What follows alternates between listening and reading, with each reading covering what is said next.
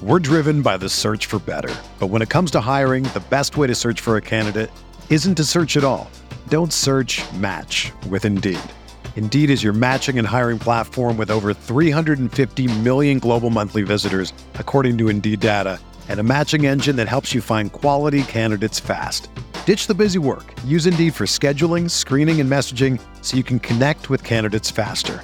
Leveraging over 140 million qualifications and preferences every day, Indeed's matching engine is constantly learning from your preferences, so the more you use Indeed, the better it gets. Join more than 3.5 million businesses worldwide that use Indeed to hire great talent fast. And listeners of this show will get a $75 sponsored job credit to get your jobs more visibility at Indeed.com/Blue Wire. Just go to Indeed.com/Blue Wire right now and support our show by saying that you heard about Indeed on this podcast. That's Indeed.com/Blue Wire. Terms and conditions apply. Need to hire? You need Indeed. Rippy Writes with Brian Scott Rippey. Transcripts can be obtained by drinking a fifth of bourbon, ramming your head through some drywall, and then writing down every thought you have. What is up on a Tuesday? I'm Brian Scott Rippey. Thanks for tuning in to another edition of the Rippy Writes podcast. Back after a brief hiatus, did not necessarily intend for that to be the case. Had a couple interviews fall through last week, and then I was out for most of the week heading up to New York for a wedding. But we are back on a regular-ish podcast schedule. I'll probably make it up with hopefully 4 podcasts in the next little bit. But we've got Super Talk's Michael Borky talking a lot of Ole Miss fall camp, some state and the SEC as a whole at the end. So good catching up with our guy, Michael Borky, again. A lot of different stuff about, the typical first week of camp stories, quarterback play, both coordinators speaking last week and just really kind of catching up on the week that was Ole Miss's first week of preseason camp. So great conversation. I think you'll enjoy it. Got a lot of cool stuff coming on the horizon as well. Potentially a new regular football season podcast segment. That's right. No, we are not replacing Weldon Rodenberg, and Soccer Corner is here to stay. This is just adding on top of it. Maybe a little bit more on that later in the week, but I think it'll be something cool that you guys will enjoy as we kind of get our ducks in a row here before the season actually gets underway. So be on the lookout for that, and we'll have a couple more pods for you later in the week. But before we get to Michael Borky, wanted to remind you, the podcast is brought to you by Mims Insurance. Glad to have my friend Matt Mims on board. Mims is an independent insurance agent based in Oxford. Everything's expensive right now. Gas is expensive. Groceries are expensive. If you've got something you need to get insured, you want to make sure you get the best rate. Mims is a independent insurance agent whose sole job is to find you the best possible insurance rate. Whatever you need insured, whether it's a boat, car, house, congrats on your boat if that's the case. Whatever you need insured, he can help you get the best rate. It can be overwhelming trying to find out what's the best way to go insurance-wise, whether it be provider, best rate. Just call Matt Mims, and he'll handle all of that for you. That's overwhelming. You got enough going on as is. All you have to do is call him at 601-218-7854, and he's going to get you taken care of. Tell him I sent you, and he will get you the best rate possible. All you have to do is sit by the phone and wait for him to get back to you. He is the best in the business, absolutely. He shops it through 10 different insurance agencies and comes back with the best possible deal for you. So let him take the hassle out of the shopping for insurance quotes and just let him handle the process for you. He's a good friend of mine. He's definitely going to get you taken care of. Check him out there, Mims Insurance. That is 601-218-7854. Podcast is brought to you by Skybox Sports Picks. Who is Skybox Sports Picks? Well, glad you asked. They're the world's best gambling handicapping website, the inventors of the Skybox Matrix Interval, an advanced modeling mechanism that has helped propel Skybox to the top of the sports handicapping industry. For Skybox going up so many units last weekend, I'll remind you. Our guy Mark Harris absolutely crushed it. Plus 34.85 units on the weekend, a plus 2,500 outright winner, a plus 332 unit winner, and a 5-unit max winner. Year to date, they're 108 units up on NASCAR, Cup Series up 35 units, Xfinity 38 units, and Trucks 34 units. So basically, if you're not using Skybox, if you're a NASCAR fan and not using Skybox, you're just wasting free money. They're absolutely destroying it. And on top of that, there'll be an announcement soon that Skybox is going to make NASCAR package free for all subscribers. We'll have more on that a little bit later on in the week, but be on the lookout for that, as the Skybox truly is the People's Handicapping site. They've got all kinds of different picks packages on the site.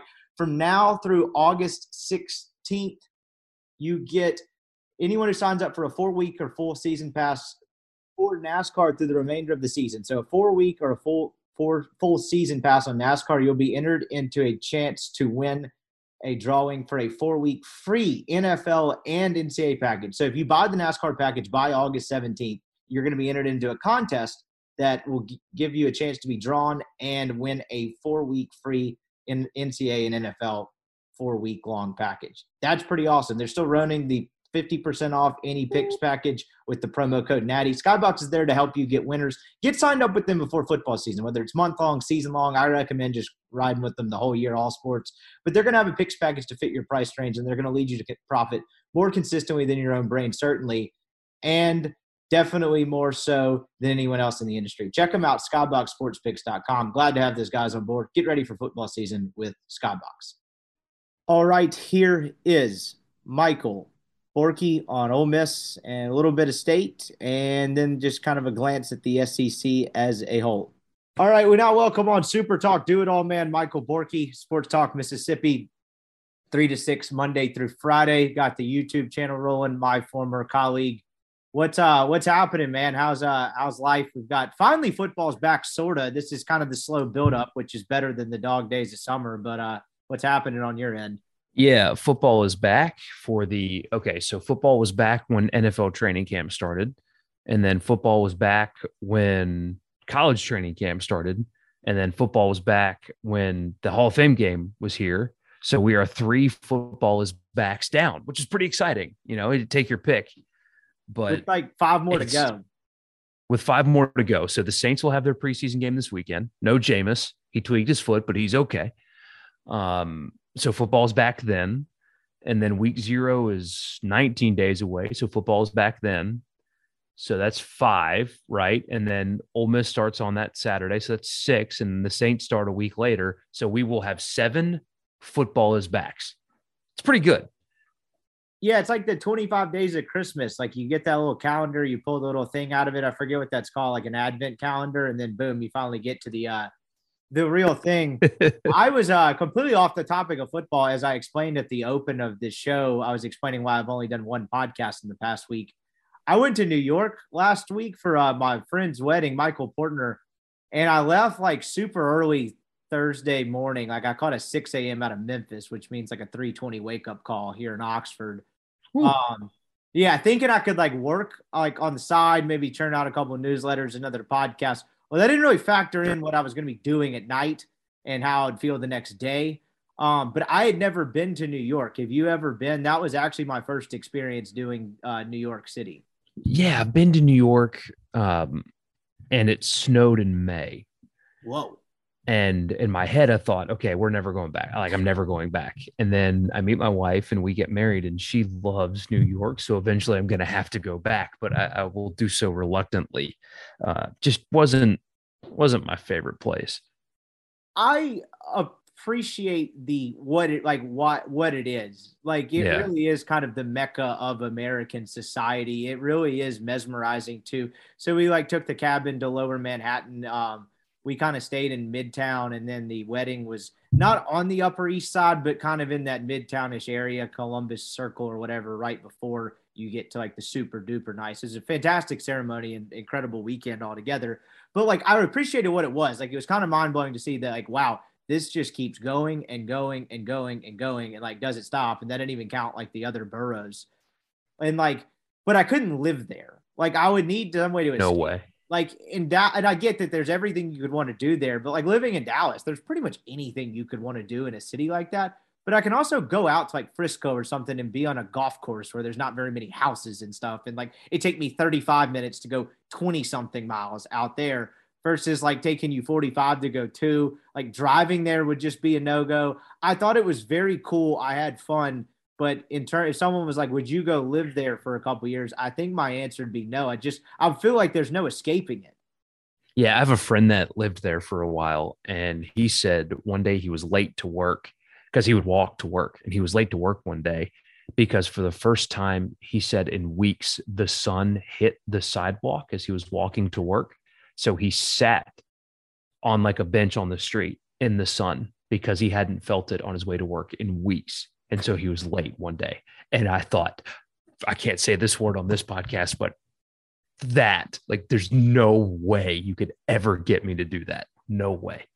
And even just walking on those things, they're like, people just bump into you, not really care. Some guy took offense to the cab driver going across the crosswalk. We were already at like close to our destination. He tapped the top of the car. The cab driver just took off running after him. I was like, does this guy have a weapon? Is he coming back? Like, what's going on here? Just the like general bitterness towards one another there too is a little mind blowing as well. But anyway, the question is, why do you think those people are so unhappy? It's not like a cultural thing. It's it sucks to live there thing. Yes, and it's like I see, you could go walk to your daily commute and see 900,000 people or something insane. Like, what do you care about your fellow man here versus like, right. If I bumped into someone in Oxford and then just told them to F off and like maybe gave them the finger, I might see them again in a week or two. It was like, and they'd be like, oh, there's that guy. That's got to be a large part of it as well. Not that I would ever want to do that anyway, but like, I think the just general disdain of how crowded it is all the time makes them cranky as well. That's my general familiarity is holding you accountable. That's what it is. That is. And if nothing else, I don't know what that says about me, but hey, it is what it is. All right, let's dive into the football aspect of this. We'll talk a little Ole Miss, talk a little bit of State. Ole Miss is, as we record this on a Monday night, about a week or so, a little under a week into like their first practice. I think they reported like a week ago, Tuesday. And camp is like, from a coverage standpoint, it's like this great, like, false hope. So we're like, awesome. You got press conferences, stuff to talk about. And then you got like 9 days in and it's like, okay, we got 2.5, 3 more weeks of this before we actually do anything important. We may hit that point, but I got to be honest. I'd played a lot of catch up over the last 12 to 24 hours on press conferences and video and reading and stuff. And they're almost a week in and I haven't really felt it yet. Maybe that's because I'm not having to sweat at practice every day and write the stuff myself. But there's a lot of fascinating stuff with this Ole Miss team, and it's not just really the quarterbacks. That's probably where we should start, but do you kind of get the same sense? Like this whole kind of storyline unknown will last a little bit longer than maybe it has in years past. Yeah, and hell, man, we might not even know truly. I'm going to contradict myself a little bit because when we talk about quarterbacks, I've got a take about the quarterbacks that contradicts what I'm about to say. We might not know like if Chris Partridge is ready to be a by himself play caller, what Charlie Weiss Jr., how influential he'll be on play calling anyway, but what it's going to be like with him.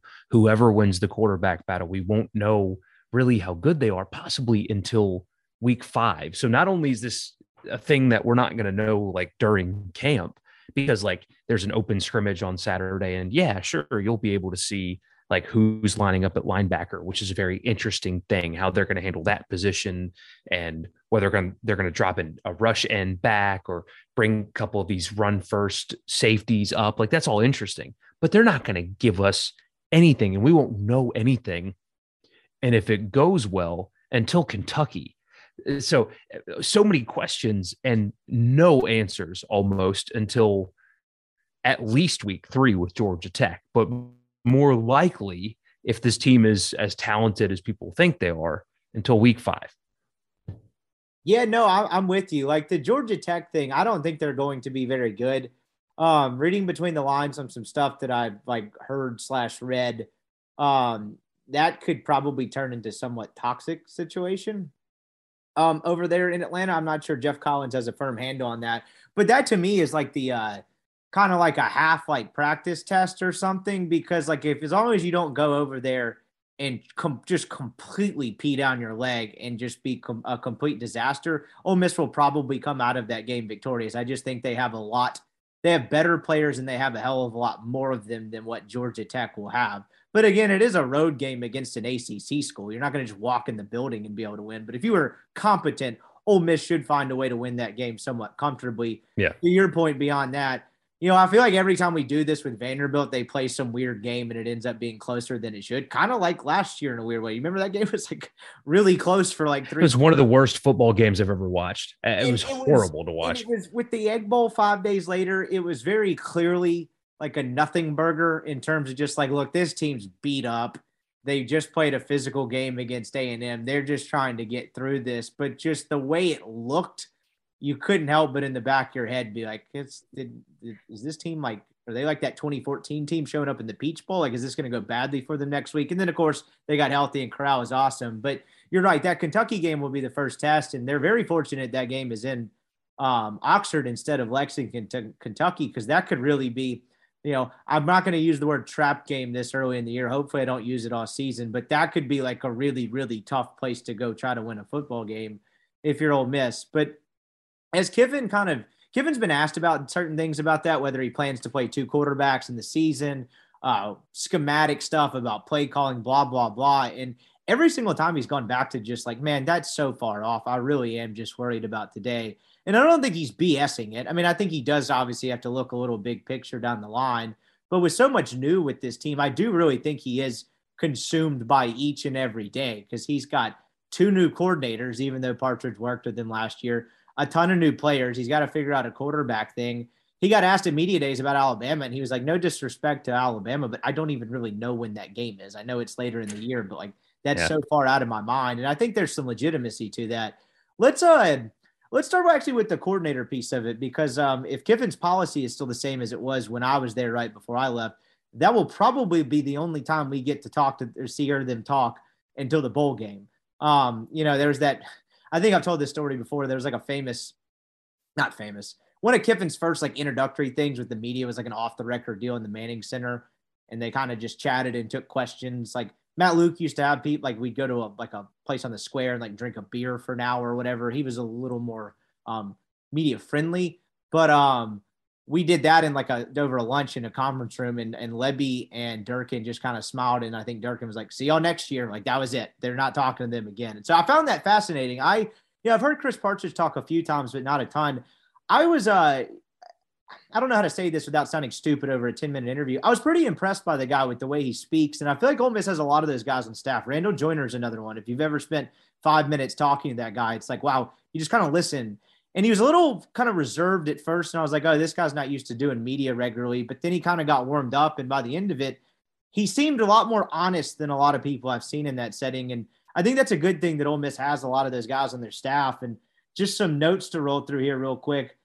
I do think they're going to have more depth defensively than they have had in quite a few years, particularly on the lines, and he's played a really big part in that. So is Randall Joyner as well. And if you're talking about this Ole Miss defense being better this year, doesn't it start there? The fact that they will probably have a real SEC defensive line rotation for the first time in the Kiffin era. Yeah, I got that feeling too, listening to him. I was impressed by him. Also, I feel like the Kiffin strategy of the coordinators talk once. I mean, he stole that, if you will, straight from Nick Saban. And I feel like he probably really liked that. And so he's doing the same thing for his guys because he loved not having to talk to the media in Tuscaloosa. But yeah, it's got to start up front. Now, what will they be like without Sam Williams? It's a good question. But the thing about that team last year, and it's crazy because it's largely the same personnel, when people were clamoring for them to get out of the 3-man front, my response would be, who's the 4th guy? Get out of the 3-man front and play who? Who would be your 4th defensive lineman? Because right now, is there a single person in that position group that you're like, yeah, that guy can play and be effective, so they can change their scheme and add a 4th lineman? They didn't feel like they had the 4th guy on that defensive line last year to do anything else. Maybe they did, but I sure didn't. And then you turn around 1 year later with a lot of the same guys. Now they've added other pieces as well. And you look at the defensive line and you think there's not an elite level pass rusher that we know of yet. Maybe Cedric Johnson can be that guy. You would think he can be that pickups, but in terms of experience, depth, and quality as well, when is the last time they've been this deep up front on the defensive line? Oh, I'm not sure I could probably BS an answer. I'm not sure I could actually give a good one. I know I'd have to go back and look at those 2014, 2015 defensive lines and kind of think like depth wise, because top end, they had some really good players in that team and both of those teams. And I kind of remember those guys. But in depth, I got to say, it's been a while since I've thought about the Hugh Freeze era, and I can't remember kind of the back end of that, but it's got to be that 2014, probably that defense. 2015, they were still pretty good, but not quite as potent up there. But you're right. And I mean, I don't know if this means anything at all, but they're a week into camp and they talked to Partridge and the media's talked to a couple of different defensive guys. And I've read a lot of Chase and Neal's notes, which they've done a really good job with on the site. If you're not a subscriber, I would definitely encourage you to do that to the listeners out there. But you haven't heard like Tywone Malone's name hardly at all. And I don't know if you've read things elsewhere, and that's just my perspective from kind of what I've read. But like, I do think he'll probably play a factor in things. I mean, he's a pretty talented kid, but the fact that he hasn't been someone that you've had the note about him being in better shape or looking stronger and all that is kind of telling of the depth they have in some ways, I would think. Or maybe it's a Tywone Malone thing, but I would tend to lean towards the former instead of the latter. Yeah, I agree. I mean, and there's only so many guys that can go around, I guess. But somebody that I'm actually excited to see is somebody that we've seen a lot of. It's KD Hill, right? I mean, he's lost a little bit of weight, apparently, shed off some of that bad body fat. But towards the end of last year, he was quite good.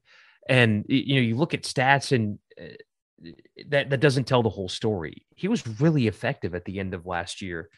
And now you would think maybe they still do run the 3-2-6. I don't know. But with Partridge being the coordinator and the idea that they're going to provide more, not flexibility. What's the word I'm looking for? This is very stupid that I can't come up with it. More diversity, I guess, in terms of the fronts they run and the looks they give.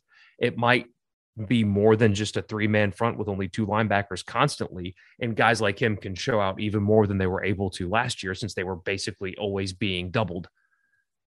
Yeah. And the one disadvantage of like not being in it full time anymore and being able to like go to practice. I know that the guys that are doing it and going to practice every day can't like report on the schematics, and they probably can't tell a whole hell of a lot from, open media scrimmages and practice and stuff. But I would be curious to kind of get some sort of inkling of how different Ole Miss will look defensively, because as you hit on last year, because of the personnel they had, and that was one of the things that Durkin did a really nice job with, is actually making a competitive unit with what turned out to be a lot of really good players and a couple of great players, but not a ton of depth, and kind of being vanilla but eccentric in the same time, right? It was a lot of the 3-2-6. It was because it was out of necessity and they had to.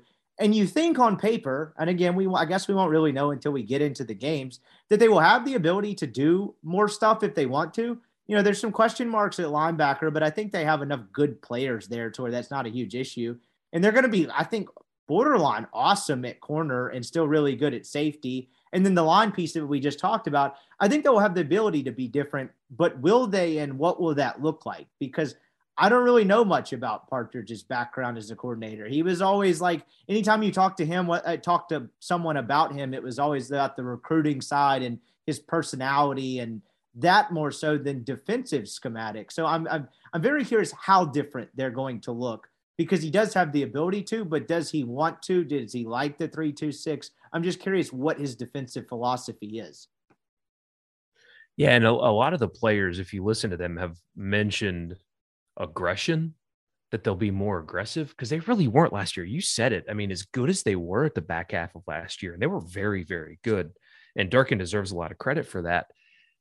Correct me if I'm wrong. It didn't feel like they were really doing a lot of creative stuff. They were just playing good, sound defense with a good secondary and a great pass rusher and 2 really good linebackers. And they weren't like surprising people, or they weren't over like being aggressive or overly attacking. They just were well coached and had good players and played good defense at the end of last year. I don't know if that's good or bad or somewhere in between, but every player that has been interviewed from defense has talked about more aggressive, and we'll see what that looks like, but that's all we have to go by, right? Is we'll see. Yeah, you're exactly right in that sense. And, the Durkin aspect of it was, I remember he was being a lot more comfortable when he got Jake Springer back, kind of having him around the line of scrimmage and being a little bit more aggressive on some stuff. Like, they were really, really vanilla, particularly through that Arkansas game. And I don't know if it was just coincidence or perfect timing that Springer comes back at Tennessee, or if it's just sheerly the disastrous performance against Arkansas where they're like, well, we can't do that again. Or maybe a little bit of both. They were a little bit more aggressive in some ways after that, but a lot of it was just guys getting better And so I'm just curious kind of what, I don't know. I just want to see what this defense like looks like and what Partridge looks like as a defensive coordinator. Another piece of what you were talking about was like, I mean, he used the words like, if you don't hit, you won't play. And I think he was talking about the secondary when he was that aspect of it, but he used a lot of stuff about aggression and being kind of hard nosed. And I don't know if that's just kind of how he is, or that's something he identified last year that they didn't necessarily do enough, or at least not until the end of the year, because it was such a low bar to jump through for this Ole Miss defense for the last like better part of a half decade. I kind of wrote a couple times like they undoubtedly play with an edge down the stretch, but like, was that an edge or was that just typical SEC level competency and physicality based off whatever the hell we saw with Crime Dog and you name the defenses through the years? So I don't know. It was interesting to hear him talk about that a couple of times, but I do think he knows he has a lot of really good players. And he probably needs a couple of them to turn into great players. But I do think he's pleased with the depth because he got asked about the kind of the recruiting aspect of it as it relates to the defensive line and how he's turned things around. And like he kind of raised his eyebrows and was like, yeah, it's a game changer now because I imagine he remembers the situation he inherited up there when they got here. Oh, yeah, no doubt. And I can't help but wonder if maybe we overblow, and not you and I suppose, but just people in general are overblowing the hasn't been a coordinator before thing. If that's not something that we are making more of it than it is, because think about the people that he has coached under and been in the booth for and with, and maybe it makes a difference. Maybe it's a big deal. Maybe he doesn't transition well, but it's hard to imagine that he has coached under who he's coached under. Being a co-DC, yes, I know not calling plays, but still being involved in all of that. And then the transition going poorly. I have a hard time fathoming the transition going poorly considering who he's coached under, who has essentially endorsed him. And let's be honest, Lane Kiffin could have found a defensive coordinator and hired him. He chose to stick with Partridge for a reason. Maybe there's great signs that the transition is going to be very easy. And maybe that's me looking at it through red and blue lenses. I don't know. But the amount of people that he's coached under and learned under, it would be hard for me to believe it doesn't go well. Yeah, absolutely. I mean, look, he worked I know at least the last 2 years, and I think maybe the entire time at Michigan under Don Brown, who, I mean, if you look that guy up, I was doing something for this back in the spring, and like one of the first ones is like an 11 Warriors article on his motto is solve your problems with aggression. Now, that's certainly one hell of a motto, depending on what field you work in. I guess it plays a little bit more in football, but that is kind of a hard-nosed type, career defensive coordinator. I don't know if Don Brown's ever been a head coach. I don't think he has. He's 95-45 in football, and he's 26-10 in baseball. Wow. That had to be small school then, right? He was the interim head baseball coach at Yale in 1992, where he served as the defensive coordinator that year. Okay. They must have fired a baseball coach with like, hey, Don, when football's over, will you go hop on over to the Diamond for a year? Yes, and he's the guy that actually is back at UMass now. He had that because he left or whatever. I think Harbaugh fired him. They made a lot of whole-scale changes for that. He went to Arizona. And then he's the dude that's back at UMass now because, I mean, you talk about what a project you got on your hands there. I forgot he did have like a 5-year stint there as well. Wasn't he at a Big Ten school too, like early 2000s? So here's his rundown. He got his first DC job at Mansfield, then went to Dartmouth. Yale, was the head coach at Plymouth State, back to DC for Brown, UMass, Northeastern as a head coach, UMass as a head coach, Maryland, UConn, Boston College, Michigan, and Arizona, all as a defensive coordinator.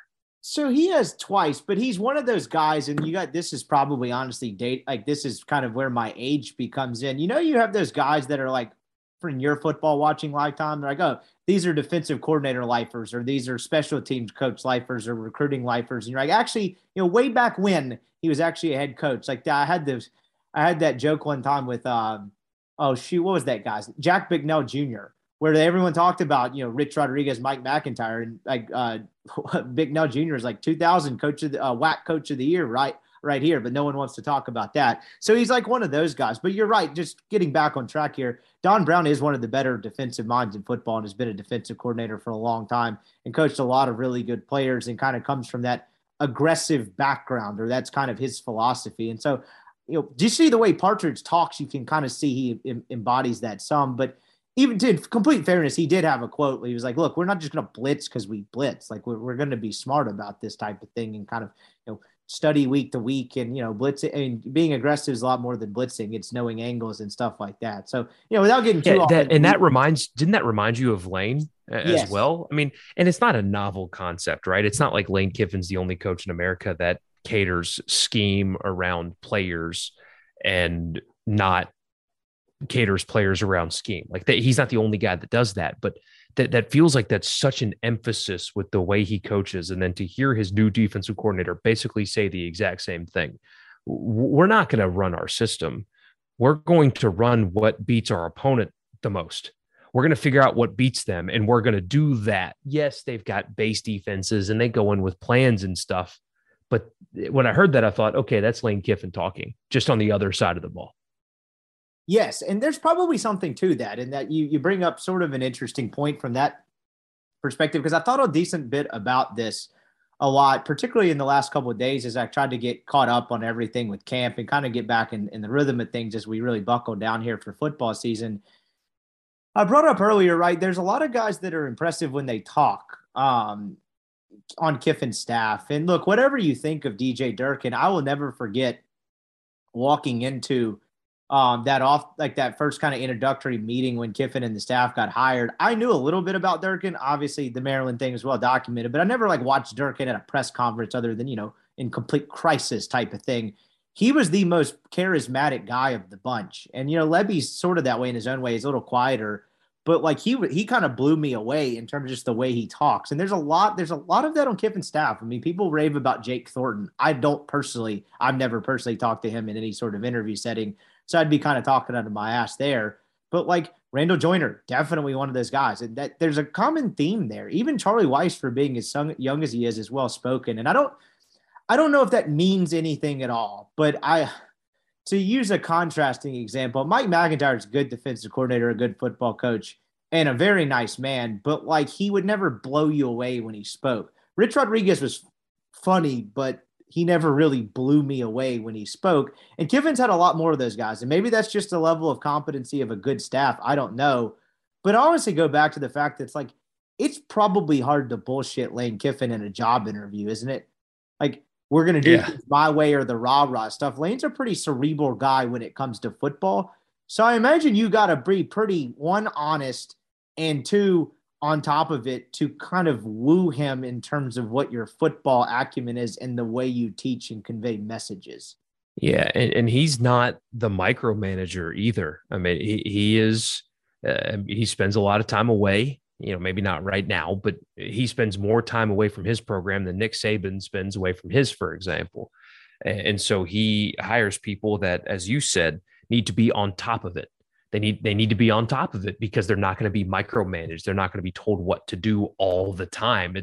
It feels like, based on my 30,000 feet observation, that there's a little bit more freedom on his staff. I know he has more freedom than basically every other coach in America when it comes to, as long as you win, I don't care what you do.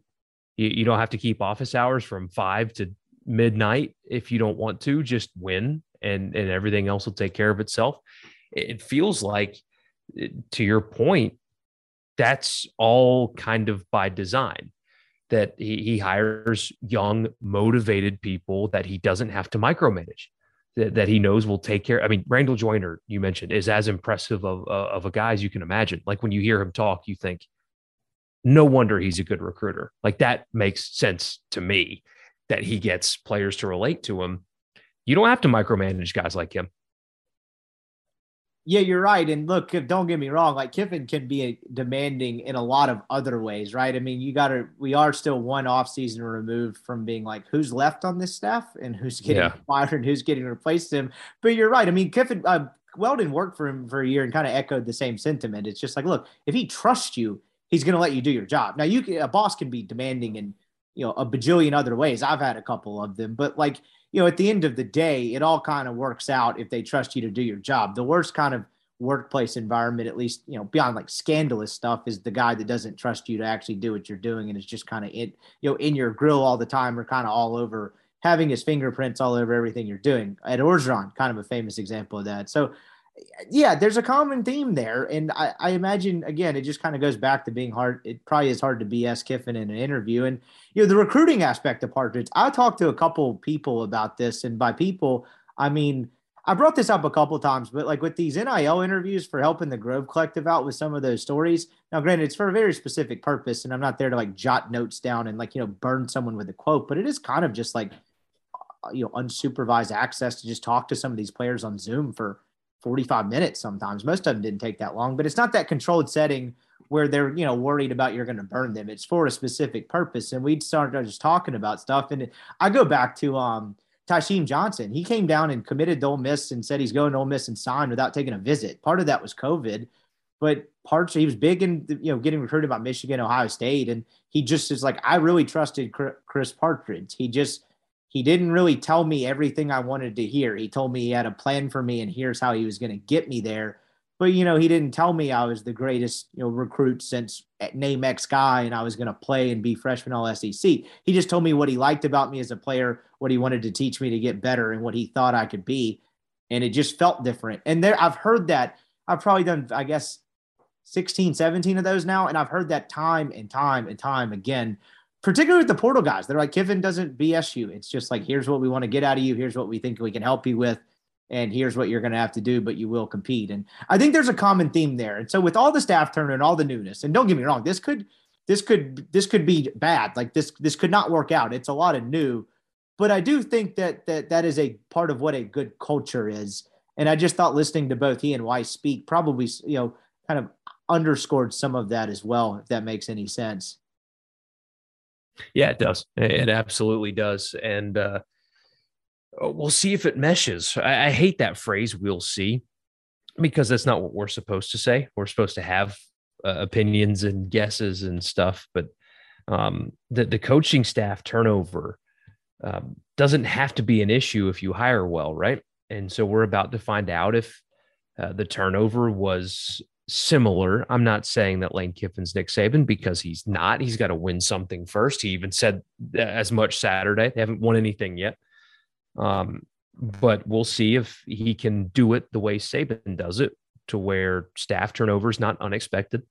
Guys either leave for upgrades or, in some cases, lateral moves that make you scratch your head a little bit and keep on moving forward. Is it about the system, the process, the program, or was last year lightning in a bottle and Durkin's gone because he's gone and your staff leaves and Levy's gone and Corral goes and you take a massive step backwards? Because last season for Ole Miss, it was great. Don't get me wrong, but that kind of season has been done before. Not that often, but it's been done before.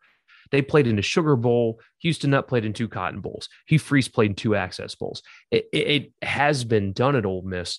And for every one of those, you can ask, what happened next? Houston Nutt went to 2 Cotton Bowls. Then what happened? Hugh Freeze went to 2 Access Bowls. Then what happened? And for different reasons, they both failed afterwards. Here's a huge test for Lane Kiffin. And I'm so interested in this football team for many reasons. Obvious one is that I get to cover it every day. But this team is so fascinating because of that right there. We are about to learn if Lane Kiffin is a sustainer or not. It doesn't mean he has to go back to the Sugar Bowl.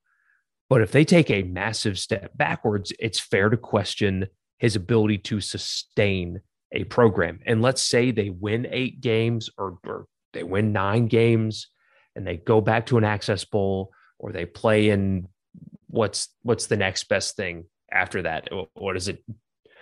Is it Tampa? Yeah, maybe the Cheez-It. That's been getting a lot of pub lately. But no, I get what you're going with this. Well, whatever the Outback Bowl is now. Yeah. Yeah. So if they're able to do that, then you start truly believing in him in the long term. And it's just year 3, and maybe that sounds crazy to some, but I think that's true. If they take a massive step back, you wonder if he can sustain. But if they go 8-4, and they go to the Outback Bowl, or if they sneak their way into an Access Bowl again somehow with this very easy schedule, there's no reason to doubt him anymore. None. And right now, there still is some reason out there, maybe not to doubt him, but there's still unanswered questions for him. And this season will answer a lot of those. Yeah, I think so as well. And I think generally in terms of define what a huge step back is. And I'm not talking like to you just in general out there, to those listening or whoever else. It's like, last year, 10-2, don't get me wrong, they were 10-2. You can't take that away from them. You're also like 4 plays away from being 8-4. And that's just kind of the difference. Look, that you had playmakers and you won the games. That's not taking anything away from it, but the margin for error is slim. So they could go 8-4 this year and that not be a huge step back, or 7-5, depending on how it looked. And I don't think people would be, thrilled with 7-5, but I think optics would matter in that situation as well. But I'm fascinated by it as well because he's had a lot of staff turnover. He's really embraced the transfer portal. I think that's kind of along with his philosophy of, he keeps saying, we don't think outside the box, we create a new box, because you do have to be a little bit different in Ole Miss. You can't really do what you do at Alabama or an A&M or something like that in terms of resources, as much as people don't want to hear that. And sustaining it's not easy. And I'm curious to see where that goes from here. They have a lot of really good football players in the building. I'd probably argue overall it's a better team. It's just like, man, if you stuck Matt Corral on this team, what would that look like? Oh my God. Yeah. The fact of the matter is you don't. Like, you got to replace the quarterback, and that's probably where all this goes next. And I want to hit Weiss, but we'll hit the quarterback kind of as we go into Weiss. Weiss spoke on Saturday or Friday, whatever that was. I think it was like a day or two into camp. Not a whole lot. He didn't really give much of a committal answer on the quarterback thing, other than the fact that he did have a competition both years at FAU. I think that matters to some degree. One of them was that Last Chance U kid. I can't remember his name. I think DeAndre Johnson, and I don't think he actually ended up winning the job. They had another guy that was an OU dropout a year later that won the job. So he's dealt with this before. I don't know how much you can put on what happened to him at USF on him because of just the circumstances around that USF program. But I wasn't really surprised by much. He did give a non-committal answer on the play calling thing. He got asked about, like, well, how will you call plays? What would this look like? And he's like, that's a Coach Kiffin question. I'll let him handle that. And it's like, okay, a guy doesn't want to step in it. I get it. It is what it is. But then on top of that, he got to ask something about, like, how do you see, like, the tight end thing playing out with Trigg and Casey Kelly? And he said, Coach Kiffin will ultimately decide who's the best one and who plays the most snaps. And it's like, well, is that a joint decision, or is he plugging in the Legos for you here, pal? I don't think you could make a ton of it. But the fact that he didn't come out and just be like, yeah, look, we're going to evaluate them, we're going to do that. He deferred to, quote, Coach Kiffin both times. I thought was a little bit interesting. I don't know if you picked up on that.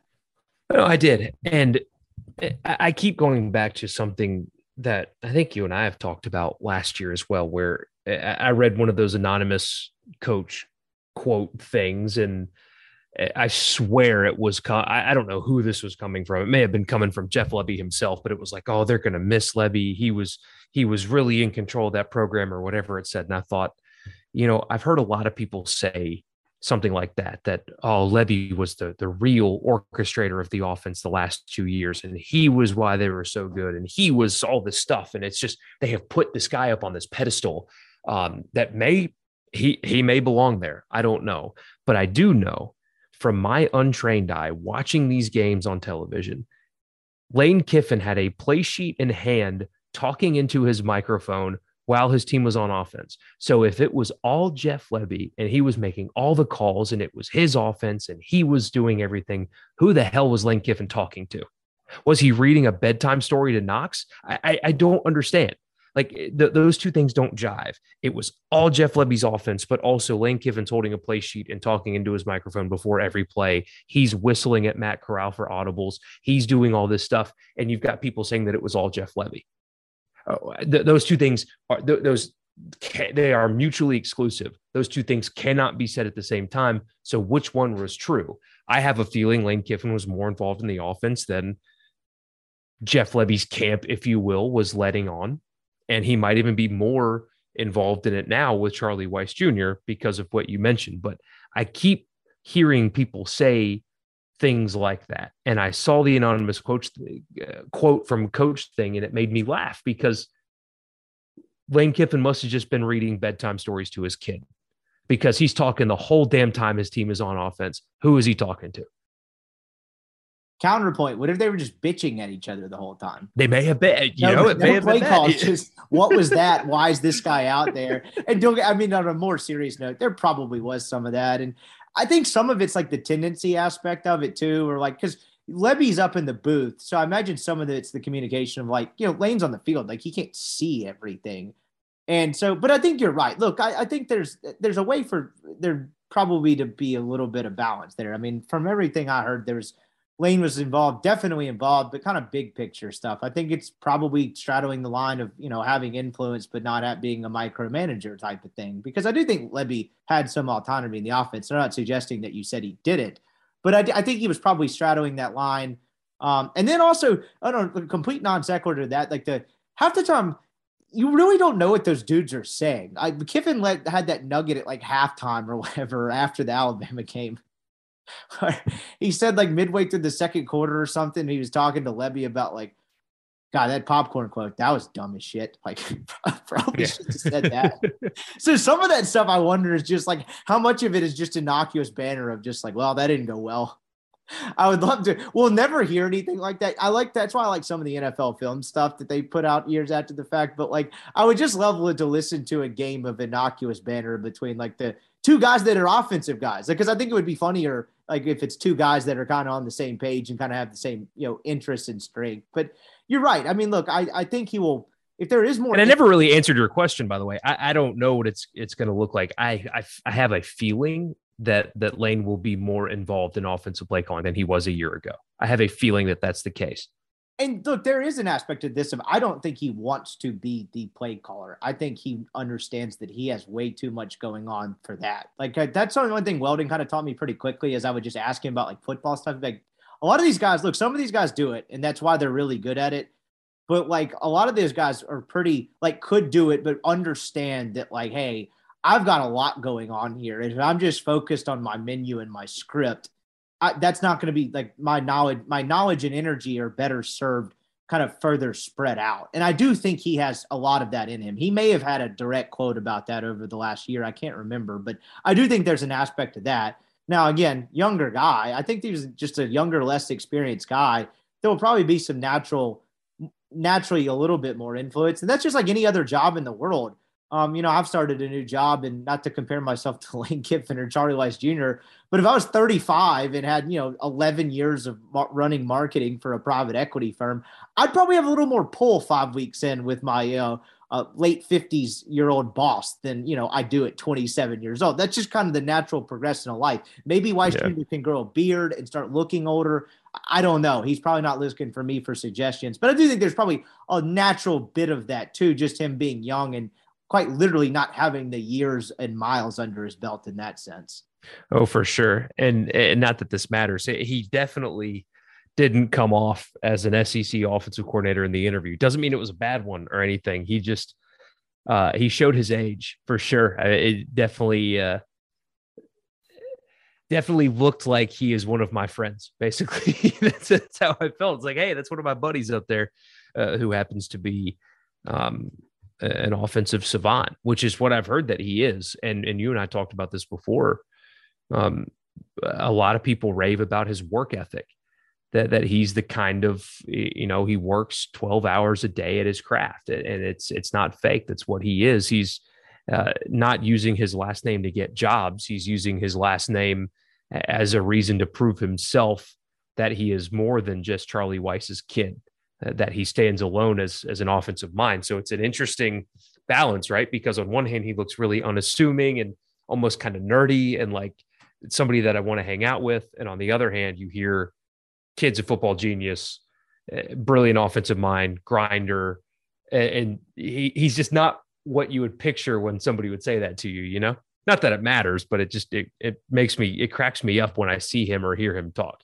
Well, one, he was way too nice. He thanked them for the media for being there, which is the first no-no in coaching ever. You have to act like you don't want to be there at all. And the guys you're looking out there who are probably not dressed as coolly as you are the dumbest SOBs you've ever met. So he's got to learn that. He's got a lot to learn. Yeah. A guy on campus just won a national title here that could teach a class on that. So maybe he could talk to him. I don't know.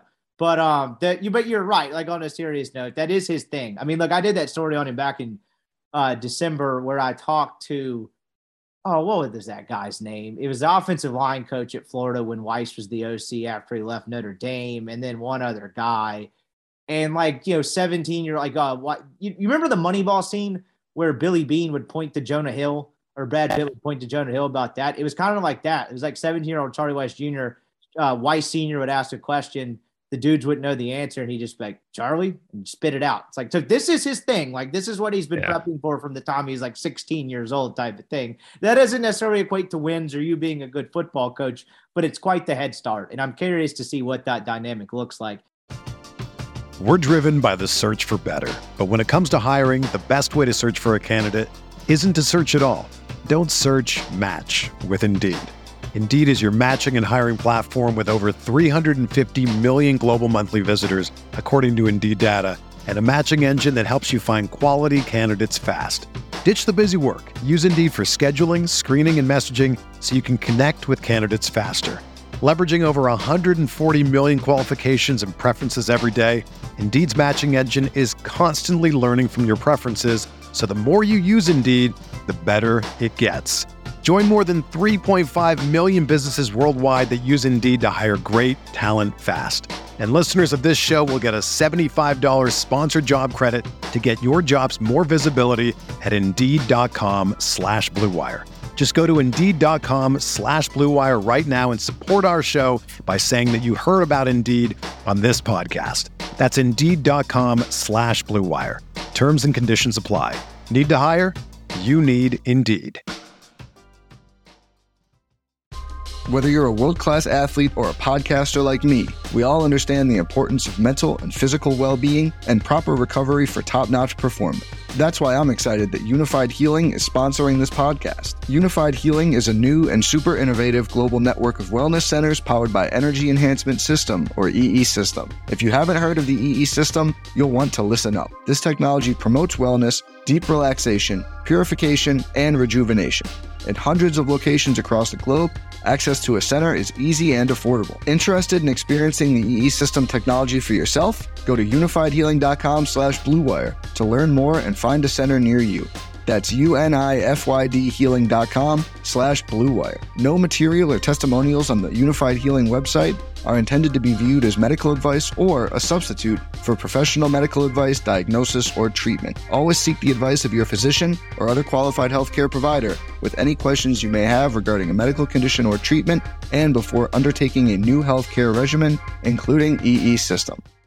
We'll get back to Michael Borky in just a second, but before we get to that, I wanted to remind you, podcast is brought to you by LB's University Avenue there in Oxford. Go see Greg. If you're a Rippy Wright subscriber, that's rippywright.substack.com. Just type in your email and you get a 16-ounce prime strip and a $5 pack of sausage. That's one hell of a way to kickstart your grilling weekend. As we hit in the dog days of summer, prime grilling season, you're going to want to go into LB's and find your own favorites. Oxford is so lucky to have a place like LB's. It is absolutely the best place in the world to get meat. I love the tri-tips. You got the filet burgers, all kinds of delicious sausage, fresh seafood. Greg's got it all. And if he doesn't have it, he will get it for you because he wants to make your grilling experience great. Absolutely a staple of the Oxford community. Check them out. LB's University Avenue there in Oxford. All right. Back to Michael Borky. It will all probably be for naught if the quarterback situation doesn't work out. And we've now gone almost an hour into this pod without talking quarterbacks. That's okay. Maybe it's a breath of fresh air. I know everyone wants to talk quarterbacks, but like, how much can you say after a week of camp? Based on what my eyes have read, my ears have listened to, and not been able to see for myself in person, it sounds like much of what we thought would be the case so far. And one, that's been not much traction, or at least not, no tipping of the hand, but the fact that Dart takes a lot more chances down the field. He makes a lot of really incredible plays and a lot of dumb mistakes and some near dumb mistakes to where Altmaier's probably a little bit too conservative. And it's a fascinating dynamic because, and I'm sure this is not hardly the first time this has happened, in the last little bit, but it is very fascinating to watch Kiffin and then kind of a new offensive coordinator and new offensive staff try to pull the polar opposites out of two guys that are fighting for the job. Like, everything they want Dart to kind of rein in a little bit is exactly what Altmaier does too much, and vice versa. And for a team that's really kind of well equipped on the line, they're going to have one of the best Ole Miss offensive lines, on paper ever, I think, or at least in the last 20 years. 3 really good running backs and unproven receiver group, but definitely more SEC caliber receivers, you would think. They're going to be a team that doesn't necessarily need a Matt Corral Superman cape-like thing. And so how do they find that happy medium, and who is the guy? I'm fascinated by this more so than anything else. Love my guy Buchanan.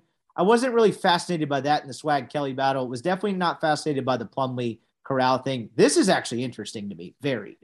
Yeah, well, the Swag Kelly battle was not a battle. I talked to somebody on the team that said the coach didn't, Hugh Freeze, the coaches didn't tell them who their quarterback was going to be for a while, but the entire team knew after the first practice who their quarterback was going to be. It was not a battle at all.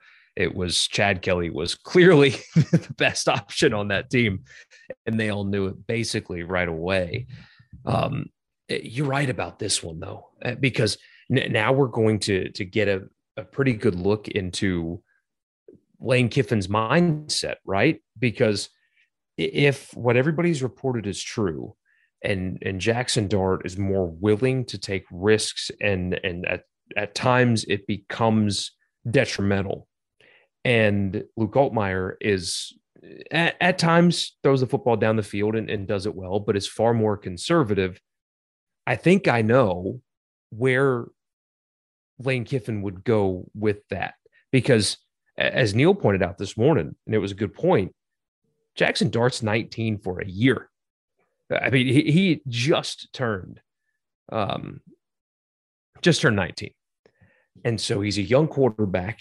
And I remember another young, very talented quarterback at Ole Miss that was turnover prone early in his career, and it ended up working out for him. But if conservative is your selling point, I don't think you will play quarterback for Lane Kiffin. And here's why I say that. The Alabama game this past season, as a shining example to me, the controversial number of times that Lane Kiffin went for it on 4th down instead of field goals or punts. Why did he do that? Because he wanted to win the game, and he knew punts and field goals were not winning the game. It's a riskier decision, but it maximizes your chances at winning that game. And I can't tell you the number of people that texted into our show that would say things like, why didn't he just punt? He could have kept the game closer. And Lane Kiffin doesn't care about keeping the game closer. He cares about the W or the L next to the result of the game and nothing else. He went into that game being aggressive like that because he wanted to maximize his team's chance at winning. Conservative out of your quarterback for Ole Miss in 2022, I think can win you 7 games without even thinking about it. And I could probably get to 8. I think I could get to 8 on defense, running game, conservative quarterback play. You win your 4 non-conference. You get Kentucky, Auburn at home, State at home, Vanderbilt. I can get to 7 or 8 wins with conservative quarterback play. But you are not beating Alabama and Oxford on defense and running game. You are not going to Fayetteville and winning on defense and running game. You are not going to College Station and winning on defense and running game. And if I read Lane Kiffin right in the way he approaches coaching in his program, he's not going to settle for, oh, well, we'll get back to a bowl game and the fans will be happy. It's, I want to win every single game on the schedule. How do I do that? Having an explosive offense that at times takes risks, because you have to if you're going to beat Alabama, if you're going to win in Fayetteville, if you're going to win in College Station. And so if the selling point, again, I said at the beginning of this, if the selling point is conservatism, that's not going to win the job, and that's not going to be a quarterback for Lane Kiffin. Counterpoint too, the 2020 Matt Corral version, like if 2020 Matt Corral, if that's what Jackson Dart is, though, don't you think the result is the same? Because like, yeah, probably. I mean, the 6 interception game, look, I get it. It's been talked in over and over again. And the LSU one probably wasn't as fair because they're in the rain. They knew they couldn't stop anyone, and that kid's just chucking up Hail Marys. But you get my point. Like, you have better pieces around you now. You trust your defense a little more. And while most of that aggression, I think, was rooted in, well, one, just being aggressive in nature, but also, Matt Lindsay's vaunted Bible that they kept on the sideline that became a weird storyline for a couple of weeks. The book that everyone wants to talk about of situations and all that, and how that plays into decision making. And so I think that's part of it as well. But it is finding a happy medium with the two, though, right? Because I think complete reckless gunslinger 19-year-old Jackson Dart, that's going to land them in some really terrible situations because, you mentioned you're not going to Alabama and winning or playing Alabama. I guess it's in Oxford and, winning on running and defense. I would tend to agree with that as well. You're going to need one road game this year to have a guy that just makes a ton of plays. Now, on the flip side of that is you could lose to Kentucky if the dude throws 4 picks and they just have a short field 3 times. You know what I mean? Like it's not two sides of the same coin, but like the extremes of each one could end up in the same result. And that's what I think makes this so fascinating. And you're right. Like if conservative, the whole, quote unquote game manager thing is the selling point, I don't think that's eventually the long-term solution, but you do have Altmaier, who's a year into the system, right? They're the same quote age in years, right? They both went through their true freshman year last year. Dart is a much younger person. He just turned 19 in May. He'd been 18 for his entire freshman year. I believe Altmaier turns 20 in October. Altmaier's been there a year longer, like I just said, a little more continuity. But that's also a kid that, look, I'm not about to say, look what he did at Auburn. This is probably why this is your guy. But he did not completely, poop his pants. And, he's been a guy that also got thrown in for, what was that, almost 3.5 quarters of a Sugar Bowl against that Baylor defensive line. I talked and did well. Yeah, did for the circumstances, did well. Is that going to win you 10 games or 9 games this coming year? That performance, replicated, 12 times? Probably not. I would actually say definitely not. But like how does he grow from there? And I think that, that plays in the demeanor aspect of it as well. I talked to him for 45 minutes or so this summer, and look, we didn't get any like pressing issues, but like he really is a level-headed kid. Like not a whole lot riles him up. I was even having trouble making him laugh. That's probably just because I'm not funny, but like he was just like very personable, but also just very, very even keel. And you could see that in both of those games. And, I imagine now being a true sophomore, having whatever limited sample size, but that under your belt is going to help, because the other piece of this with Dart is the fact that he's had so much football turmoil from, he probably didn't look, if you looked at USC's quarterback room in August, I don't think he thought he was going to play. He probably would never admit that, but he gets thrown in like 3 games into the year. Then he get hurt, and then the staff's fired. I don't know the exact timeline there. Comes back, plays not fully healthy, has his coach is replaced by a guy that brings in the one guy that could probably unseat you as USC's quarterback in Caleb Williams. And then he transfers to Ole Miss and is learning a new offense all before his 19th birthday and has gone through an entire second spring practice. That's a lot of football life lived. That's not a lot of continuity. That kind of sounds like Matt Corral's first, year and a half or so. Not quite the same thing, but you get my point in terms of the lack of stability.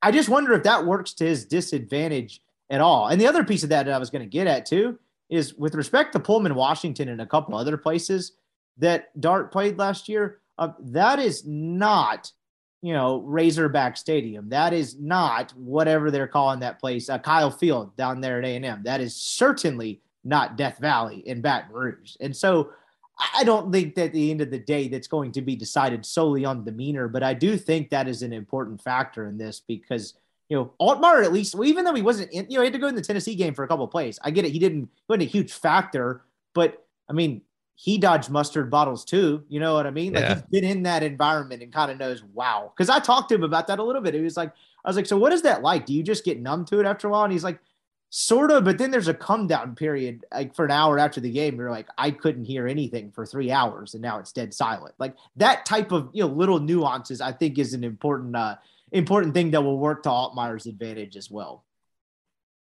Oh yeah, and we won't know.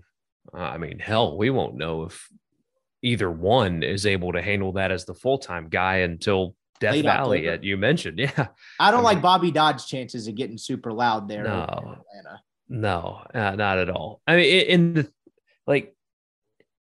if he wins the job, I don't think what I've learned over the last couple of days that there are people that have already decided, hey, this is my guy, and here's why. And if their guy doesn't win the job, they think it's a problem. And I cannot right now. One, I can't tell you who the favorite is. I heard some of that Saturday that, this guy's the favorite, and we're not watching the same things Lane Kiffin is. We're not. I mean, I have my theory that I said before that if conservatism is the selling point, you're not going to win the job because that's not how Lane Kiffin coaches. But that's just my guess. I'm not in that room. I'm not making these decisions, and nobody else is either. Even the football writer who has written it for decades does not watch the game the same way that Lane Kiffin and Charlie Weiss Jr. watch the game. How anybody can watch a few practices and say this guy's the favorite is kind of mind-blowing. But if it happens to be Luke Altmaier, that doesn't mean that they're going to hand it off 45 times a game and he'll throw 7 passes and they'll all be checkdowns either. It's not like he's some kind of bum. He's a guy with a lot of talent and a lot of upside.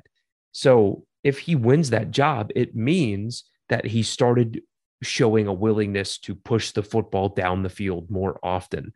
If Jackson Dart wins the job, it means he started cutting down some on his mistakes and errant throws. Either scenario is a good one. The only one that I can think of that is a bad thing, that is a bad scenario, is if they haven't made a decision and they're into the season, because people don't listen to Lane Kiffin. I swear it's mind blowing. I can't tell you the number of times that I have been asked or I've seen people suggest, well, they'll just use the non-conference games to make the decision. They'll do a 2-quarterback system in the non-conference. What the hell are you talking about?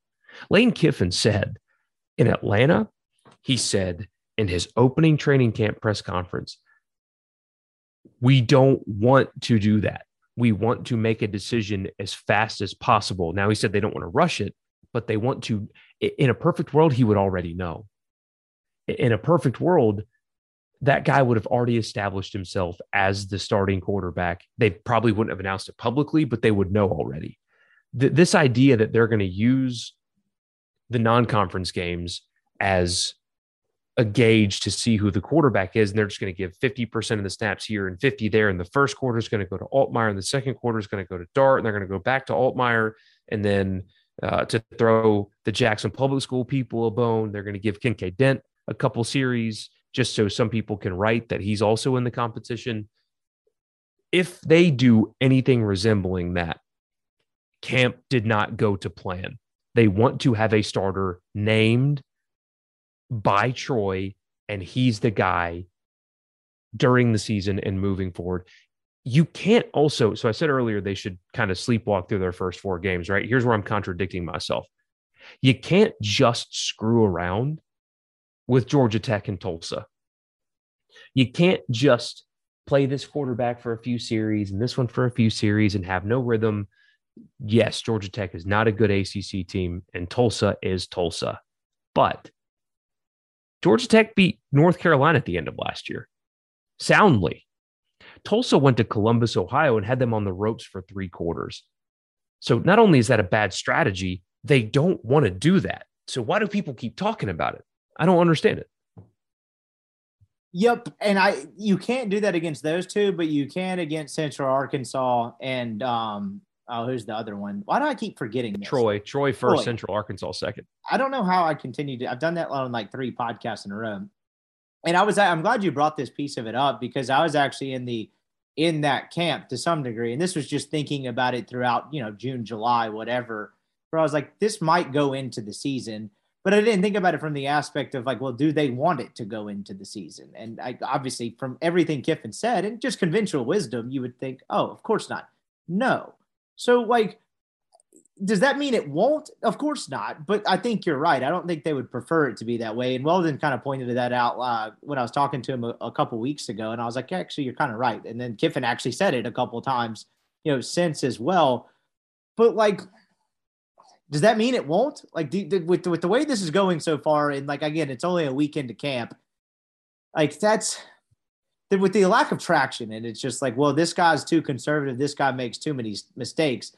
That's not, one guy saying, well, this dude's spinning it better than I've ever seen it. Another guy coming in and saying, well, this guy's spinning it better than anything I've seen. You know what I mean? It's not like rave reviews. And so the other part of Kiffin's quote, I believe I can't remember if this is the one from Saturday or when he spoke on Thursday, but he also was like, hey, we're not going to rush it. Like, we're not going to make a decision just to make a decision. And so that is another fascinating piece of it. To your kind of to put a bow on what you're talking about, if it doesn't go into the season, that is a good thing for Ole Miss, assumedly. Like, again, you don't know anything. It could go completely terribly, but like that is a good sign. If they name a starter and that's just the guy for Troy, that is a good sign for Ole Miss. Now, could it go into the season just because they're like, man, we haven't seen a lot. We probably like some game action would be interesting. Yeah, I think that's somewhat, I wouldn't say likely. I don't really know what to think about that at this point. I was actually trying to look at this earlier, but I got sidetracked and forgot and actually couldn't find an accurate play-by-play. Ryan Buchanan and Devontae Kincaid played in the first quarter. Excuse me, Ryan Buchanan, I think Kincaid played in the second, in the first quarter of Ole Miss's season opener in 2015. Now, granted, they were up 27-0 and ended up winning that game 76-3. So it's not the perfect example. And while Chad Kelly was like named the starter, they still kind of gave the other two a little bit of a look because you didn't know much about Chad Kelly at that point. And it could be one of those things because, assumingly they are going to beat the hell out of Troy and they're going to beat the hell out of Central Arkansas. So could it be a little bit of that? And then the last thing I'll throw back at you is like, this isn't even really a counterpoint. It's also not final.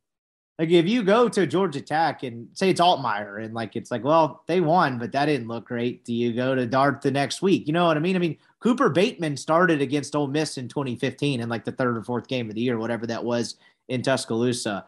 So like that also doesn't mean it's final as well. And I don't know, which one do you think's more likely, that one guy starts 12 games and plays all 12 games, or starts all 12 games, or it's a little bit wishy-washy because neither one of them grabs the reins?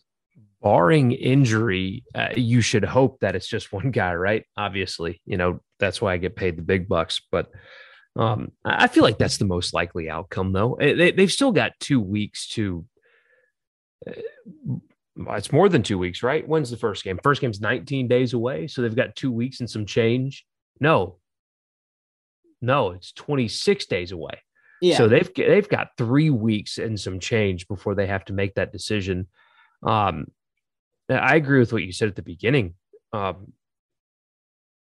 You should hope that they have a starter named, good to go, ready to go by Troy, because that means somebody emerged. And thinking outside of that, I'm going to channel my inner Lane Kiffin here. I don't want to think about that right now. Just because until that actually happens, I still think that somebody is going to emerge and they will name a starter. I think that's going to happen. Based on somebody I talked to today, it might already be kind of happening. Interesting. I was about to bring that up. The practice, Chase and Neal's practice report kind of had like, hey, both dudes looked really good, which was not the case for the Saturday one, where it was like, oh, both guys did some good things. I'm sure people will get super tired of hearing that race throughout camp. So they're like, both look super sharp today. And I know some people think this is like BS, but they do seem to like kind of make each other better and kind of root for each other. I believe Altmaier was the first person to reach out to Dart when he, announced that he and Michael Trigg were coming to Ole Miss. And dude, this is so good for them. This is so good for them. That's why the stuff about how people were saying that they should just give the job Altmaier and recruiting a portal quarterback's insulting and all that, whatever that was back. Well, they had to Dart's have at least recruitment. one more quarterback, if not more, in the room. They literally were going to go into the spring with 2 scholarship quarterbacks on the roster. You can't do that. Yeah. And so if Luke wins the job, think about how good this month was for him. How unbelievably good this month would have been for him if he wins the job. And if he doesn't, he got to compete against a guy like a Jackson Dart. And then if he does end up transferring, both of these guys are so much better for having dealt with this fall. It was a no-brainer for the coaches to make that call. But yes, this is good for the both of them. Competition breeds excellence, right? That's what people say. If you're just handing the job over to somebody, they won't prepare as well as they would have, like they are right now. I have been mind blown is a little extreme, but I've been kind of scratching my head at the way some of this stuff has been talked about. With battle lines being drawn, not near as intense as the Corral Plumlee thing, but people have already picked sides. I hear from those people. I got a screenshot sent to me. I don't know what site this came from, talking about how Kincaid Den is definitely in it, and he's a dark horse to win the job because he's been on the team longer. Or something. That's a take. I mean, he did go to JA, but I don't know if I can squat on that one. Yeah, in the absence of finality, the void gets filled with crap, and that's kind of where we are right now. Kiffin's not ready to name a guy. I don't think either guy has emerged to the point where they're ready to name him. They've still got 3 weeks to decide, and because nobody's going to know for sure, it's just going to be filled with conjecture, like what we're doing. I mean, we're guilty of it as well, right? I've just speculated and opined over everything. But that's what it's going to be filled with until somebody names one. What I would caution people to do is don't pick a side. Don't pick your guy. They're both your guy. Because I've already got a direct message from somebody after a podcast I did yesterday. Or I guess, yesterday night. It published today, talking about how he didn't think it was fair to the Mississippi kid to be talked about like he didn't have as much talent as a kid from Utah. And it's like, but they're both yours. Don't think like that. They're both your guy. If you pick one and he doesn't win the job, you're going to be disappointed over nothing. I don't know. I don't like how some people react to quarterback battles, and we've seen it a couple of times lately. And I caution people, like the guy that sent me the DM, like, hey, it's great that one of them's from Mississippi, but they both play for Ole Miss. Why does it matter where they came from? Yeah, and like not that this is not like a retort to what you said, but like the Corral Plumlee thing is not an example because oddly enough, that got more tribal in 2019, and somehow while I was still at Super Talk, I got roped into that because people would get very upset because one, the team sucked, no one liked Matt Luke, or I say that the results Matt Luke was putting out on the field. But like Plumlee was like exciting on a team that didn't have a ton of excitement. But like the whole time I was doing the podcast with Colin back then, I was like, this doesn't make any sense. Like, this is not sustainable. That was tribal. This is not tribal. Yeah, that got weird. People were making spears out of rocks and like putting paint on their face and shit, logging onto the message boards. Yeah, I'd get DMs from people, and like I was still just kind of doing like that full time for the first time, and I'd be like, "Why are you so angry? Like this is I'm just some podcaster. This is like don't like this is not a prescription, man. This is just entertainment." Like that one got weird. This one is more of a legitimate battle. Both dudes are 4-star quarterbacks. They're both talented guys, and I'm curious to see. And they're both young, right? Like. There is a world, and I'm not saying this is the case, but say whoever loses this, let's just say Dart wins it. I could have picked Altmaier. It's not one lean or another. Like there's a world where the other one ends up either sticking around or they transfer and go end up being kind of awesome somewhere else. Like what if they're both just end up being pretty good? They're both 19 for the time being. We outlined, that Altmaier's a little bit older, but like they're both young players. And I think that's important as well with not much game experience. And so like, what they are as quarterbacks now is probably not what they're going to be. At least Ole Miss would hope that would be the case. And what can't happen too is it happened during the Corral Plumlee thing where Corral would make a mistake on the field and the camera would immediately go to Plumlee, and then you'd pull up Twitter and it was like, see, this is why Plumlee should be playing, and all that stuff that happened. That can't happen here. If Luke Altmaier wins the job and throws an interception on the second series, you can't just be like, well, he sucks, and that's why Dart should have won the job, because Jackson Dart probably would have also turned the football over early, and vice versa. They're young quarterbacks. They have to be allowed to screw up, because young quarterbacks screw up, and they have to be allowed to do it without such toxicity coming from some directions, because they can lie all day and say they don't hear it. Oh, they do. They know. They feel it. And it would just be best if it never happened. Well, and the difference in like some of the 2020 stuff with Corral and Plumlee, either despite the national media just completely not understanding what was going on, and I get it, they weren't like a marquee program. Ole Miss has a lot more rounded offensively. I don't know what they're going to look like at receiver. I think they're pretty unproven, but just with adding a Malik Heath, adding a Jalen Robinson, presumably sounds like finally healthy Jonathan Mingo. I know that the spring setback was a little weird, and I don't really put much into the fall. I think that was more so kind of showing how tough that kid was to come back and play the last couple of games. Clearly very, very physically compromised, but wanting to get back out there from that injury. And then, you know, the what's the kid's name from Missouri that I forget over and over again? Jalen Knox. That's just been around for a bit, and, you know, throw whoever else you want to in there. The kid from Louisville. The point being, they probably have more SEC receivers. And then Trigg's kind of the unicorn there. It's like, this kid's obviously super talented, but like, what is he as a player immediately?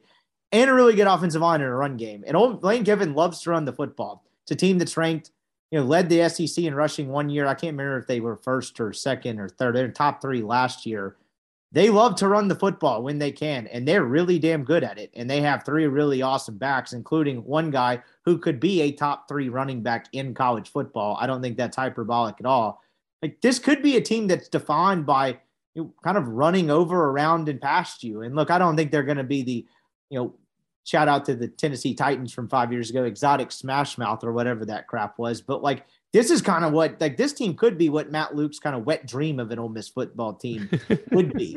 They could be really good. And I'm not saying that necessarily speaks towards conservativeness or Altmaier or whatever you associate with that. But I do think it will be like, which guy can keep it in between the lines while also making enough plays to win the football game versus turning it over 3 times. You know what I mean? Like, they should be allowed to make mistakes, and you're right. Like, that shouldn't, whoever the guy is should not have a thin leash like that. But you can't play recklessly. That is the one thing that I think will derail this team. And I know that's not some profound analysis, but the rest of this kind of car is pieced together. And I hate to use the cliche, keep it in the lines, example here as I just run through cliches. But the point being, they have a lot of talent around them. And so they will have support if they are good enough and not reckless. Yeah, there's a couple of ifs, but if those ifs are answered, then this could be one of the more dynamically balanced offenses in the SEC. If like Jonathan Mingo can stay healthy and emerge, or there's just one wide receiver that can be a dependable, reliable, dominant pass catcher, and they've got a couple of candidates for that. It's not like in years past where, well, if they get great play from this position group and that play was never going to come, this group can produce like a dude that is a dominant wide receiver. They've got some guys that can be that guy. If Michael Trigg can buy in and learn and understand the playbook, to his own admission, he said he needs to be more like Casey Kelly, and he needs to know the playbook like the back of his hand. He said that himself. So if he can do that, and if the offensive line can stay healthy, where's a weakness? And yeah, like when they face Alabama, that's a different animal, but every other game on the schedule feels winnable and like a matchup nightmare for defenses, because they have a dynamic running game. When healthy, the offensive line should be very solid. If one of the multiple candidates emerges as a dude at wide receiver, you've got a solid group there. You've got a tight end that's capable athletically of being an elite level football player. All of the pieces for elite offense is there. It is absolutely there if those ifs are answered. Yeah, it's not like those are tall asks either. It's like if the offensive line can stay healthy, knock on wood, they do. And I think probably the kind of X factor and all of that, as you relate it back to the quarterback, is the fact that a healthy Dart supposedly is very mobile, and you didn't see that last year because he had the meniscus. Then he came back and wasn't fully healthy. But for as many mistakes as he might make with his arm, I just kind of want to see what his feet look like in game action as well. And Allmaier's not like a complete statue either, but I do think kind of some of the ad-libbing stuff and some of the things that Dart can do with his feet. I don't know how much of you'll get that in practice. I know they do a lot of 11 on 11. And, I don't know, maybe some of that's why some of the mistakes are happening and some of the reckless decisions. Who knows?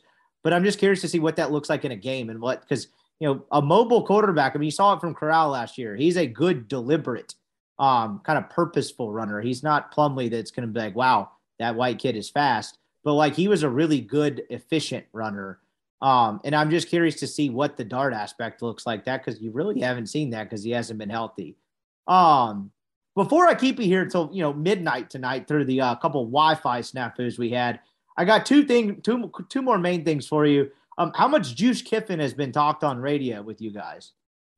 Not much, actually. That's although I do have this idea, and I've said it on Twitter, I've said it on podcast, I even said it on the radio show, and Richard did not like it at all. I think Ole Miss needs to solve the mascot thing, not nickname. People confuse nickname and mascot. Nickname does not mean mascot. I'm talking about mascot. End it once and for all and make it a fleet of labs, Labrador retrievers, for a few reasons. One, nobody can make fun of you anymore. Oh, are you the Ole Miss Labs now? Yeah, labs are awesome. Everybody loves a Labrador retriever. They're the best dogs on earth, first of all. So nobody can make fun of you anymore. Everybody loves labs, but here's what you do.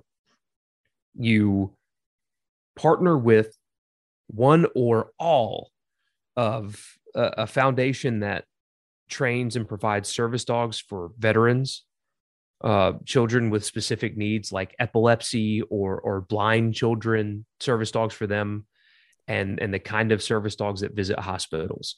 And you get, whether it's dogs from these facilities or you just have a handful of labs on hand that promote and partner with those kind of foundations, and that's your mascot. You have a bunch of labs that are promoting those kind of foundations, and you put a little Ole Miss scarf on them with the service dog vest with a QR code that directs you to that foundation, and that's what you do with your mascot moving forward. Juice opened up the door. I don't hate that. That's a lot to a fleet of labs, man. Everybody loves them. It's an idea that I pitched to Keith Carter on Twitter. He probably won't respond to me, but it's better than the shark. It's better than the bear. Everybody loves dogs. Dogs are cool, especially labs. Juice is awesome because he's a lab, and labs are awesome. So take advantage of it. And I don't know if you've seen how much it costs to train and get one of those service dogs. It's insane. So make something good out of it and have 5 dogs running around the Grove for a bunch of drunk people to pet on game day. It's a win-win-win. Okay, so I don't hate that idea at all. I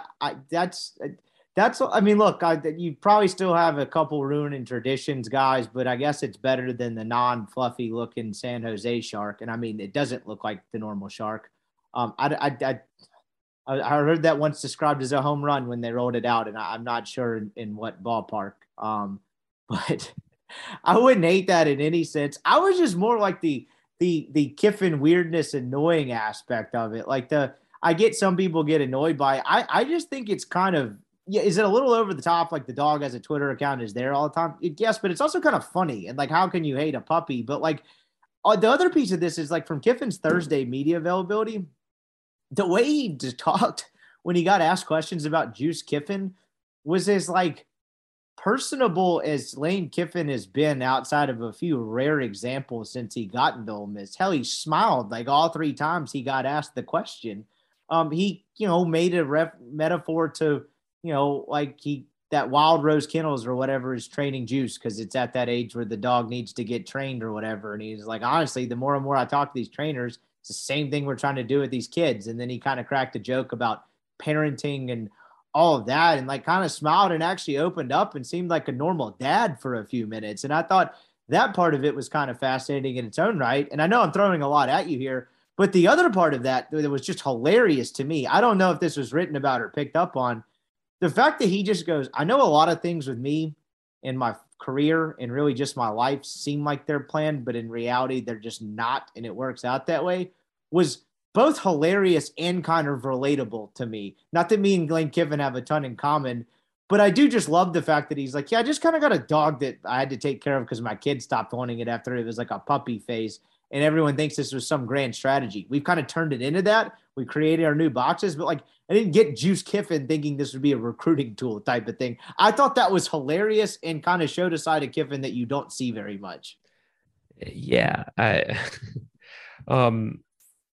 I'm with you on the first part. Is I have a feeling it's going to wear thin, but how relatable is that though? Yeah, I just got a dog. And I mean, my story's not similar in that way, but like I got a dog and took him to the vet, and that's where my wife worked, and that's how we met. And now we have an almost 3-year-old. It's like you just get a dog and then suddenly magic happens afterwards. It's the damnedest thing. But more dog questions, less quarterback questions will get Lane Kiffin out of his shell, I suppose. It did. It really pulled him out of like the shell. He started grinning. He mentioned that like, I think Richard asked him like, dog or kid harder. And he's like, I don't think anything tops a teenage girl.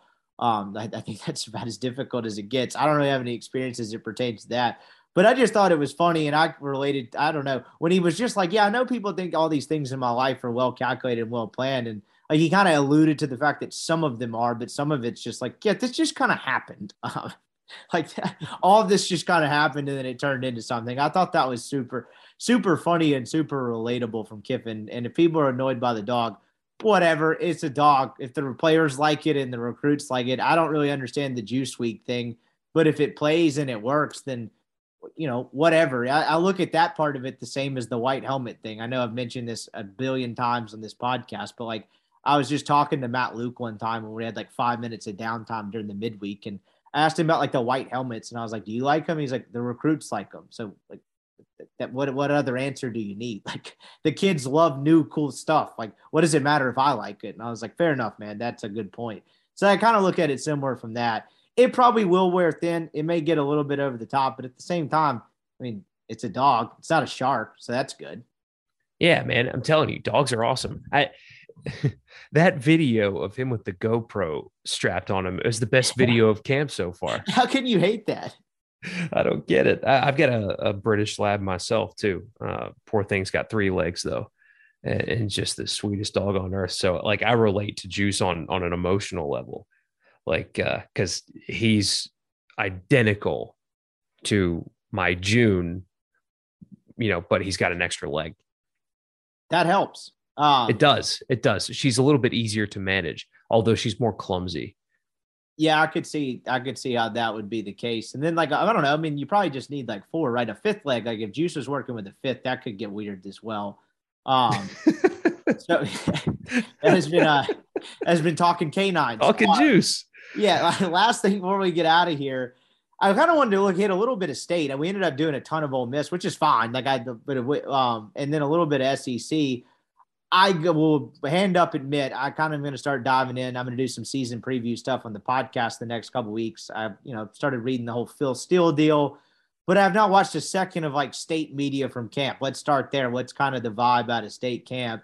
Mike Leach, this is his year 2.5, really. Like, for a system like that, I kind of view it as like the COVID year was what it was. It was a bonus. He found his quarterback. I don't know how much you can judge him, but he does need to beat Ole Miss, and he does need to be better this year. I'm fascinated to kind of see what that looks like, because kind of close out this thought, man, is the SEC a bear. Yeah, it is. Well, anything coming out of state camp, no, they're really good. Wide receivers the best. The offensive line is going to be fine. Defense is going to be the best, and they're going to win 9 games. No, look, I do think defensively they're going to be quite good. I think that side of the balls might be the most underrated side of the ball, possibly in the SEC. Like, are they going to be as good as Georgia or Alabama? No, probably not. But if you can look at that group and what they have returning and think anything other than they're going to be salty, you're crazy. You're not looking at it objectively. I mean, they've got a bunch of guys returning. Defensive really good too. Arnett's really good. The front six should be good. Emmanuel Forbes is back. Their defense should be quite pesky, I think was the word I used today on the show. Offensively, though, they've got some receivers emerging. Apparently, Caleb Ducking, not what your phone, well, I guess what your phone auto corrects to. It'll be accurate for once when you're typing Ducking. Apparently, he's emerging. They've got some guys, Ray Thomas they like. Jaden Wally's good. Like they've got a bunch of receivers, and Rodgers is back, and all that's really, really good. But the main question is still offensive line, and the biggest issue for me is it's not like they were only bad at one spot, which was right tackle, and they were very bad at right tackle last year. It was the entire unit minus Charles Cross. Charles Cross was the top 10 pick. The rest of the offensive line was bad. Those guys are being replaced by somebody that was already on roster or a junior college transfer. So you're telling me that they're going to be improved up front. Well, then if Scott Lashley was so bad that anybody is better than him, why was that anybody not playing ahead of him last year when he was on the roster? Help me understand that.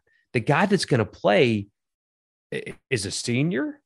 So why wasn't he playing last year if Scott Lashley was so bad that anybody besides him is better?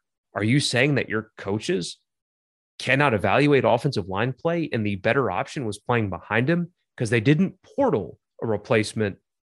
He's just already been on the roster. And Charles Cross's replacement is a guy that was probably already on roster. They hope this junior college player can help them as well. But it looks like it's going to be two returning guys from last year replacing Charles Cross and Scott Lashley. And you're telling me that position is going to be better. Show your work on that. Why do you think that is, other than that's what I hope that it is? I usually have an opinion on the questions I ask on this pod. I really don't have one at all. Is there any merit to, I always hear the Leach looks for a specific type of lineman. Is there any way that whatever that is and that means reaches a bit of an impasse? Because I don't know, SEC defensive linemen are built a hell of a lot different than pretty much any other conference in the country. You got exceptions, but you get what I mean on a week in, week out basis. Is there anything to that? Because, you just mentioned that it was a disaster outside of Cross, who's really, really, really good. Like, is there anything to that, or is it just a lack of talent? Like, I've never understood what that means. I get some of them are lighter and you block differently because it's air raid, but what does that actually mean? Because at the end of the day, you just need really talented athletic dudes to block the freaks that are trying to kill your quarterback. Yeah, I don't know what that means, but either way, the guys that are playing are going to be ones that he didn't recruit. So either way, it's not somebody that they evaluated themselves. This is a critical season for Mike Leach. But what makes it so interesting is going into this year, he just got a contract extension and a 10% raise. He got a $500,000 raise on top of a contract extension going into this season. That tells me that despite what people want, there is no hot seat, that John Cohen should realize that he's kind of married to Mike Leach, and Mike Leach is going to require patience. Like, you can't go 2 and out and 3 and out with coaches at a place like Mississippi State that is not, it's not even a top 5 job in its division, is it? So you can't go 2 and out and 3 and out on coaches and expect to have a candidate list that is attractive at all. So they've got to kind of buy into this, but let's pretend for a second that they are exactly last year's team. They are exactly last year's team. What gives you confidence that they're going to win at a high level? If they don't take a major step forward, this is what you're going to be. And they'll say they're recruiting well, and the class right now is fine. But if you look at the offer sheets at their class, it's not unless Mike Leach is a master evaluator and has a formula of evaluation that nobody else in the country has, the outlook would be bleak if they don't take a major step forward for me. Well, and like that was the whole thing that all the way back to when we were still on radio and this got hired. And they both just got hired, excuse me. It was the whole, like, it made State fans mad. And it's not like I knew Lane Kiffin was going to be some slam dunk. I was more praising the Kiffin thing from like, hey, he just injected some life into this place that's been pretty dead since I've been walking around here. But like, it was like, what it actually is the ceiling with this? And I just go back to the fact that, look, they are, Egg Bowl went away from being 8-4 last year. And if they win that game, maybe it turns out different and, this whole outlook's different, but they didn't. And I just wonder, like, at the end of the day, you really have to run the football in the SEC. And an offense that really just doesn't put any sort of emphasis on doing that without sounding like the old man, talking about back in his day how they played football. I just don't know what the ceiling is. I think you can be competitive and you'll catch a team like A&M and you'll catch a team like Auburn where all of a sudden it's like, oh, these guys can't stop this. This is about to be real bad for them.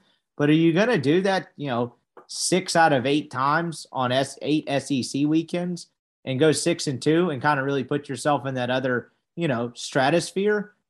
I have my doubts. I'm not saying it can't be done, but I don't know, man. Dude, they were figured out last year. They were figured out last year. And like you said, Auburn, it was just kind of like a runaway freight train that happened to them. But when you're playing in this league, and I feel like I'm a staying out of Birmingham or something, but it's true, where every week it's just simply different than in Pullman and in Lubbock. Even though those are programs where it's hard to get players and they don't have a history of winning, playing Arizona State and Oregon State and Colorado every week is different than playing Arkansas and LSU and A&M and Ole Miss and Kentucky every week. Does the SEC have a dud or two? Sure. But Tennessee was not a good SEC team last year. They weren't. What would they have finished in the Pac-12? It's just a totally different animal with totally different athletes. And if you are third or second, and if you're so simple that, I mean, how many different calls do you think DJ Durkin had in the Egg Bowl? Different play calls in the Egg Bowl. I mean, very few. 20 variations of, Sam Williams. Exactly. Just, I don't know if anything, it's just like over and over. It's been, hey, Sam Williams, will you go tackle, that statue in the backfield again? Yeah. And so when a blueprint has been given and to this point you haven't adapted yet, and you've got 2 decades of sample size that says you're kind of going to do the same thing, what makes you believe that in the SEC West it will be different? It's a tough question, and it's one that doesn't have an answer yet. We've got to see it, right? I mean, he needs at least a couple more years for you to really know that it's not going to work. But there is an intense optimism from some fans I interact with, and I get it because that's fans and that's what they do. I would be more skeptical than them. I would not be sold 100% because it has not been pretty at all. I mean, their best win is against a 6-6 Auburn team when they were down 28-3 or whatever, 28-6, whatever it was. That's their best win. And in complete fairness, there is something to the fact of having a quarterback come in for his 3rd full season and have some experience. I think he was exposed a little bit by, you mentioned the offensive line play and him not being very mobile in the Egg Bowl. But again, he runs that system with very, very good timing and really kind of ridiculous chemistry and continuity with some of those guys. So there's something there. I just wonder if that something is anything beyond 7-5. And, when you're talking about 7-5, it depends on who those 7 come from, whether people are satisfied. And that's the kind of the fascinating part of the whole Leach experience. And I don't know, are we getting Alabama, Georgia again? I mean, who, if it's not, do you like anyone else at all? I mean, I think Kentucky will be pretty good, but I'm really tired of like even pretending the whole Kentucky scared Georgia or, they can get Florida. I would say Billy Napier's a damn good football coach. I know he's got a long way to go recruiting wise there, but if they were kind of a 9-3 and it's like, whoa, they turned out a hell of a lot better, it wouldn't stun me. But that's also without looking into it a ton here as we sit on August 8th. But what do you there's I mean, Ohio State, they jacked the defensive coordinator from Oklahoma State. They've got I'm in SEC wise. Actually, you're already ready to call the Alabama Georgia national title again. Well, at least there'll be 2 of the 4 playoff teams, I think. I have decided that I am not going to go into this college football season with that mindset of, well, none of this matters because it's just going to end the same way. It's a shame what the sport has become. And this is not an NIL issue. It's not. I think it's a playoff issue. Because this phenomenon was happening before NIL became a thing. And like I saw a quote from Paul Feinbaum earlier, absolutely rich coming from him. I'm pulling it up right now. He said, this year's list of championship contenders is extremely thin. Quote, ultimately, these schools have to get past the SEC or Ohio State in the playoff. And I think that's really the problem. Well, the thing is, college football this season has so many interesting storylines. Just take the SEC. Ole Miss is interesting as hell. Kentucky probably has a first-round pick quarterback, possibly. Anyway, you've got Brian Kelly, who left Notre Dame for LSU. You've got Mike Leach is in the SEC, and he is interesting. You've got Oregon, who's fascinating now with Dan Lanning, and they're recruiting like an SEC team. Mario Cristobal in Miami. None of these programs that I mentioned are going to compete for a national championship. NC State's going to be fun. Well, they're going to win a lot anyway. They're relatively interesting in the ACC. Sam Hartman's back at Wake Forest. That should be a fun football team. You've got so much to look forward to in college football. And yet, Paul Feinbaum's employer is going to focus on one thing all season, and it's the playoff. And that sucks because there are 3 teams that can win the playoff and 1 more will make it. We'll see who that is. But the discourse in college football is going to be so boring by week 5 when there's so much more interesting out there and it won't be covered. So I'm changing my mindset and I'm going to be really excited to watch Kentucky play, for example. They have no shot at winning a championship, no shot at winning the East, but they're going to be fun. And so I'm going to get that negative energy out of my mind and enjoy this season for what it is, and not when you've got Ohio State players saying that last season was a failure and they won nothing after they won one of the more epic Rose Bowls of all time. Yeah, that's a really unhealthy part of this sport, and I'm going to choose to ignore it best I can. Look, I mean, that inspired me enough. I usually have the same energy. I'll do my best not to have it, but I mean, you're on to something there. And we've talked about this before on this podcast and I'm sure elsewhere, but just like that's what I don't get about the anti-expansion. It's like, you have the blowouts in the 4 games. It's like, you want more of this? So I'm like, yeah, I'd actually like to have like a 7-8 matchup that is close, even though they aren't going to win the whole thing. Like, I don't understand that. Like that, the Philadelphia Eagles made the playoffs in the NFL, the sport with the greatest parity in any professional sport on earth. They were never winning the Super Bowl. I mean, this just was never happening, but like, that doesn't matter. Like, they're kind of excited about it. Kind of see with Jalen Hurts. Like the NCAA basketball tournament, Ole Miss made it in 2019. They were never winning the national championship. But guess what? People were pumped to play in the tournament. And now you don't have that now. Now the whole focus is on a 14 playoff because it's almost just the hope. I mean, this is entertainment. You're selling hope. Like, Ole Miss, again, never winning the basketball national championship in 2019. But hey, they had a ticket in the field. There was a mathematical chance. Whereas now you have these bowl games that are steeped in weird tradition and history, but don't actually mean anything at all in terms of the grander outcome of the sport. I'm not about to argue the Sugar Bowl or the Rose Bowl is meaningless because I'm kind of trying to do the opposite. I just don't understand the anti-expansion argument from that standpoint because if you have a 16-team playoff or an 18 playoff, I don't understand why you would like complain about the 16th seed or whoever it is that doesn't have a chance. Like, that's not really how any other sport is designed. Like, it doesn't make any sense to me. And that part of it, I think, has really kind of soured the sport a bit as well. I'm kind of with you. I'll try to enjoy this for the niche sport it is, but I got to say it'll be nice knowing that I have something on Sundays to where it's like, okay, this is actually unpredictable, but I'm with you to a certain degree. I think it will change. I think, I hope it will change to some degree. But it will get kind of nauseating to where it's like, oh, Alabama and Georgia again, sick. And that's all they'll talk about. And then on one hand, like First Take or whatever it's called with Chris Russo will do a little college football. And then you realize, well, these people probably shouldn't be talking about it. It's like, I hate to be that guy that's like blame the media, but ESPN in their coverage and the national coverage of college football has created such, and they air these games, and it's not just like ESPN owns the Sun Belt, for example. They own the Sun Belt, and yet they tell you that the Sun Belt doesn't matter. Every game that the Sun Belt plays doesn't matter. Why? Because during the commercial breaks, it's who's going to make the playoff. Tune into this to find out who's going to make the playoff. And that's it. It's bizarre how they own the rights to this stuff and treat it like it doesn't matter when they spend hundreds of millions of dollars on it. It does not make sense to me.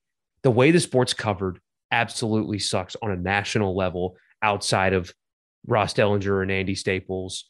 And I mean that, like, it's premier college football. Like ESPN doesn't cover it despite it. You know what I mean? They have like a couple college football reporters that do a good job. Granted, they slashed half of them 5.5 years ago or whatever that was when they had the layoffs. But to your point, and I'm not disagreeing, I'm agreeing, if anything, like that, they don't cover it. It's just like the hot take of the same four teams. I mean, it's the same thing as them talking about, I mean, I know I'm mixing sports here, but like LeBron and the Cowboys. What did LeBron tweet? Let's talk Lakers. Let's talk Nets. It's like, well, the NBA is actually a lot more fascinating than that, despite you kind of knowing some of the outcomes. But they don't do any of that with college football. It's become super regionalized, where it's like, to your point, they own all the rights deals, not all the rights deals, but like, you know, they have the college football playoff. They have a lot of the Sun Belt games. They just got the SEC, but like, you're not going to dedicate any of your day-to-day coverage of it. You're just going to have Stephen A. Smith, who I guarantee you did not watch more than one college football game a weekend for the last half decade, start talking about how he thinks Dwayne Haskins is more of a runner than a thrower. Like, that doesn't seem like great content, but what do I know? Yeah. And here we are stuck trying to do the best we can out of what we've got, I guess. But yeah. So what a dynamite into like the podcast. Like, I just you know, all old man yells at cloud. No, but this is great. I appreciate the time. We'll do this again probably right before the season or something. I don't know. We'll come back with our most optimistic takes about college football this year. How about that? So we'll promise the listeners a more optimistic finish there before we get this season going. But I appreciate the time, dude. This was good stuff. We'll hit you up a little bit later on in camp as it progresses and catch up with you soon. Of course, man. Anytime. All right, that's our show. If you made it to the end, I really appreciate you making us a part of your day, and kind of glad to get back in a little bit in a rhythm before as football season and the kind of the sports calendar gets rolling again. So looking forward to another good year. Have a lot of stuff on the horizon. Hopefully I can get a little more info to you about this pod segment later on in the week. Still working out a little bit of stuff. Some small things. But anyway, we'll be back later on in the week, probably Wednesday or probably Thursday, and then I'll do another Friday one as well. So appreciate you guys' time as always, and y'all have a great week, and we'll catch you up with you again here in a couple of days. The headlines remind us daily the world is a dangerous place. The elites in charge say everything's fine. Stop noticing. But you know better. And your gut knows that time is short to prepare for a world that is 4 missed meals away from chaos. My Patriot Supply has helped over 3 million families become more self-reliant and is the company Americans trust to prepare. Go to MyPatriotSupply.com and secure their best-selling 3-month emergency food kits. Each contain delicious breakfasts, lunches, and dinners, averaging over 2,000 calories per day. Secure at least one food kit for each family member. For a limited time, save $200, plus get free shipping on all their Ready Hour 3-month emergency food kits. You're not ready if it's not Ready Hour Foods. My Patriot Supply also has solar power generators, water filtration units, biomass stoves, heirloom seeds, and critical survival gear. Shop MyPatriotSupply.com today. MyPatriotSupply.com.